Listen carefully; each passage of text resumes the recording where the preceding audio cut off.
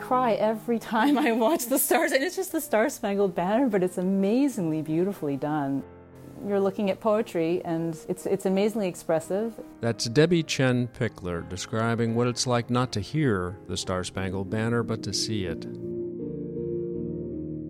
Yes, and I would like to consider it possibly more beautiful than anything that I've ever heard or read in English. There's so much movement and body language and expression there. And that's Sierra Weiner describing what it's like to see poetry. Both these women are talking about American Sign Language, ASL. Sierra is a student at the University of North Florida, majoring in ASL. Debbie is a professor of linguistics at Gallaudet University who teaches deaf students using ASL. They both have a passion for ASL. Sierra's grew into something even more than she expected. She decided to study not only interpreting, but also deaf education. But here's a question. Will Sierra be able to teach the students who need to learn ASL? We don't have a system in place, really, where deaf children are automatically given sign language. They've had to demonstrate that they can't succeed in the educational system before they're allowed to sign. Bilingual deaf education is still a dream that we are trying to make happen.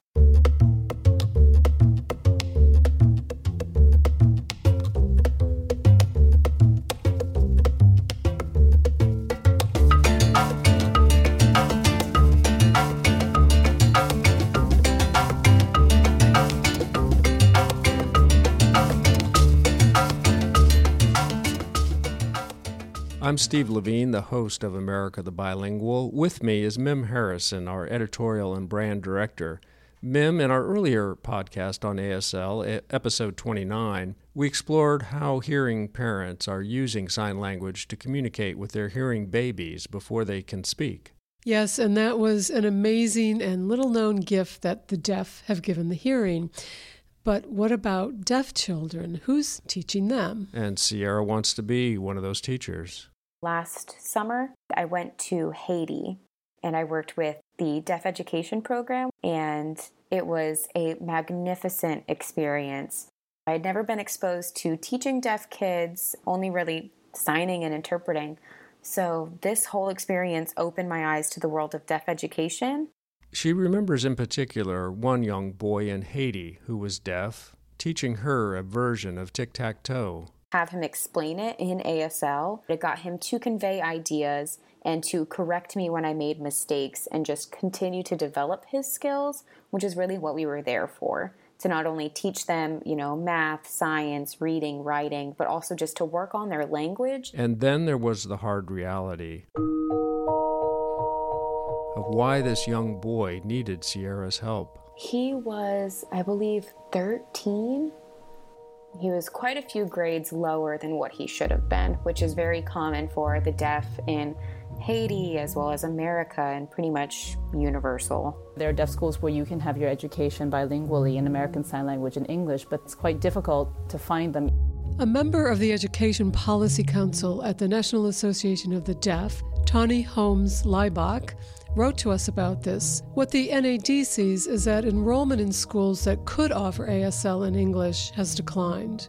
And why is that? Well, Tawny explained that it happens when school districts place deaf children in so-called regular schools rather than in what's called special school settings, which would include bilingual ASL English schools. The thinking being that deaf children should be mainstreamed? Yes, that's certainly what it sounds like. And as Tawny wrote in her email to us... Emailed because Tawny is deaf? Yes. She wrote, "The idea of inclusion is wonderful, but it should not come at the cost of depriving deaf and hard-of-hearing children of language acquisition and education access." Ivy Wallace, past director of Gallaudet University Press, says that parents of deaf children face hard choices, even if they do have access to a bilingual school teaching ASL and English. The residential schools where the children are in a deaf bilingual environment all day, every day, are far away from home for most parents. And so the choice is either send their child away from home so they don't see them Sunday through Friday, or put them in a public school where they may be the only deaf child in the entire school.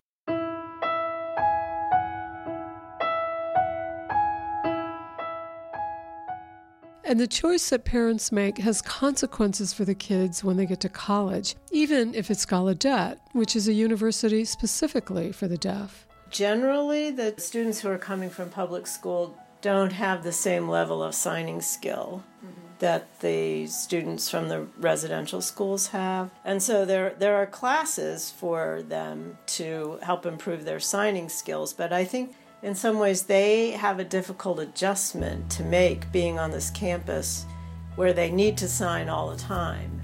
That's something that Debbie notices in her classes.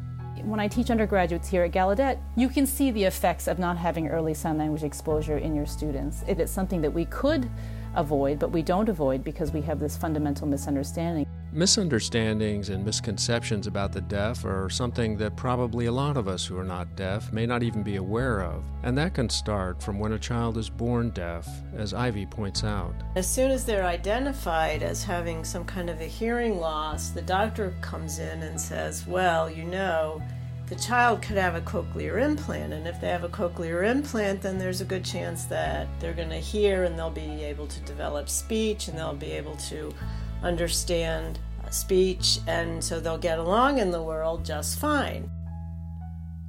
It's what the doctors usually don't say that's an issue.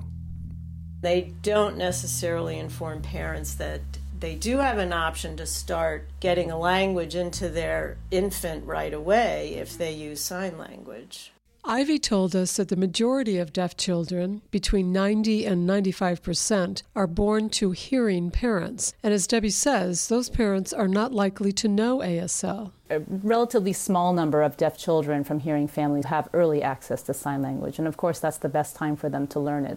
So how well do they learn literacy in English reading and writing? There are many, many repercussions and many disadvantages that you suffer when you are exposed to your first language late, and that's still the majority. But if young children are exposed early in the game to ASL, it can be a game changer for them. There's been a lot of research that's been done that shows serious benefits for the child in terms of later literacy and linguistic and cognitive development if they have early exposure.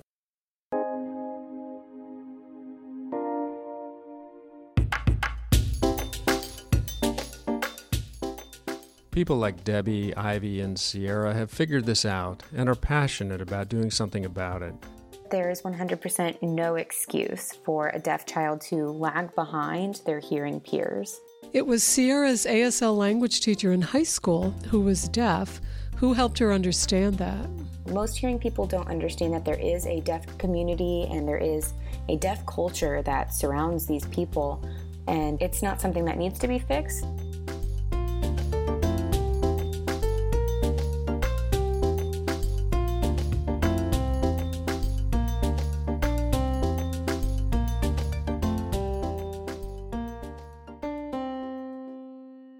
Just as there are deaf children born to hearing parents, there are hearing children born to deaf parents. So those are called CODAs, children of deaf adults. They grow up with ASL as their first language, but they're hearing, so they learn English also. They're a nice example of this, what we call bimodal bilinguals, so bilingual in two different modalities. And they will often talk and sign at the same time. Mim, talking with Debbie and Ivy about CODAs opened my eyes to something I hadn't considered before. And what was that? That ASL is a heritage language, just like indigenous language are to some cultures like Cherokee, and global languages like Spanish are to other cultures. It goes to Sierra's point about there being a deaf culture, not a condition, but a culture. Most people think that because you can't hear and you use your hands to communicate, that it's not equal to anything that's spoken.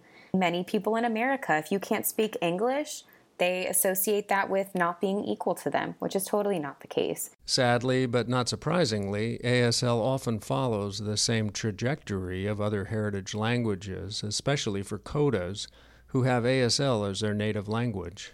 They use that language as a child, and then they get to school, and the percentage of the English in their life just shoots through the roof, and all of a sudden they become English dominant, and they have a hard time developing or even just maintaining their home language. I asked Debbie what her feelings were about Children of a Lesser God, a movie and a play about a deaf woman and her hearing teacher. Probably starting with Children of a Lesser God, You now have lots of TV shows where there are deaf characters. It's more and more of a theme that you see in popular media. I think that more visibility will be good in the long run. But Debbie also cautions that ASL's recent popularity can be a double-edged sword. It has already engendered some misunderstandings about what sign language is and whether or not we should really invest in being long-term bilinguals in a sign language.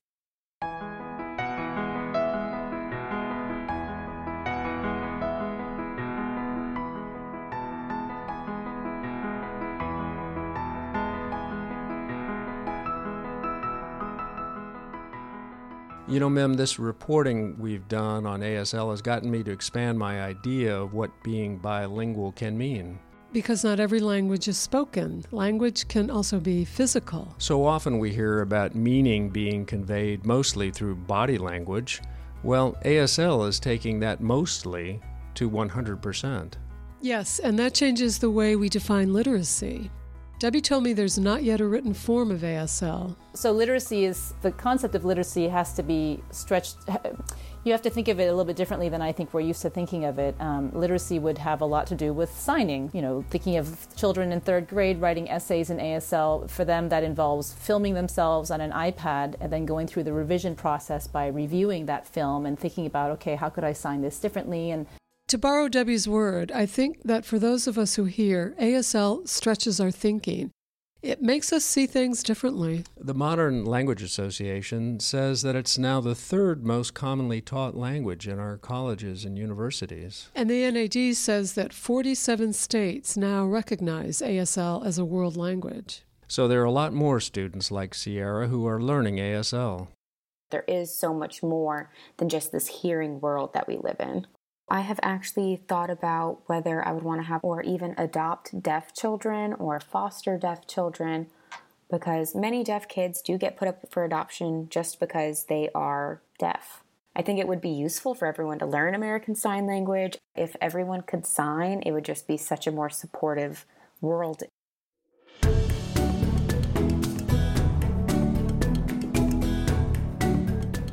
The America the Bilingual podcast is part of the Lead with Languages campaign of ACTFL, the American Council on the Teaching of Foreign Languages. This episode was written by Mim Harrison. Our podcast editor is Fernando Hernandez, who also does our sound design and mixing. Graphic arts are created by Carlos Plaza Design Studio. Our associate producer is Becky Rankin. Be sure to check out our write-up of this episode on americathebilingual.com, where we cover even more topics about ASL and the deaf culture, including what Debbie described as the deaf dinner party paradox. Debbie also shares a webcast on what happens when deaf babies are exposed to ASL. Special thanks to Howard Rosenblum, CEO of the National Association of the Deaf. Support for the America the Bilingual project comes from the Levenger Foundation.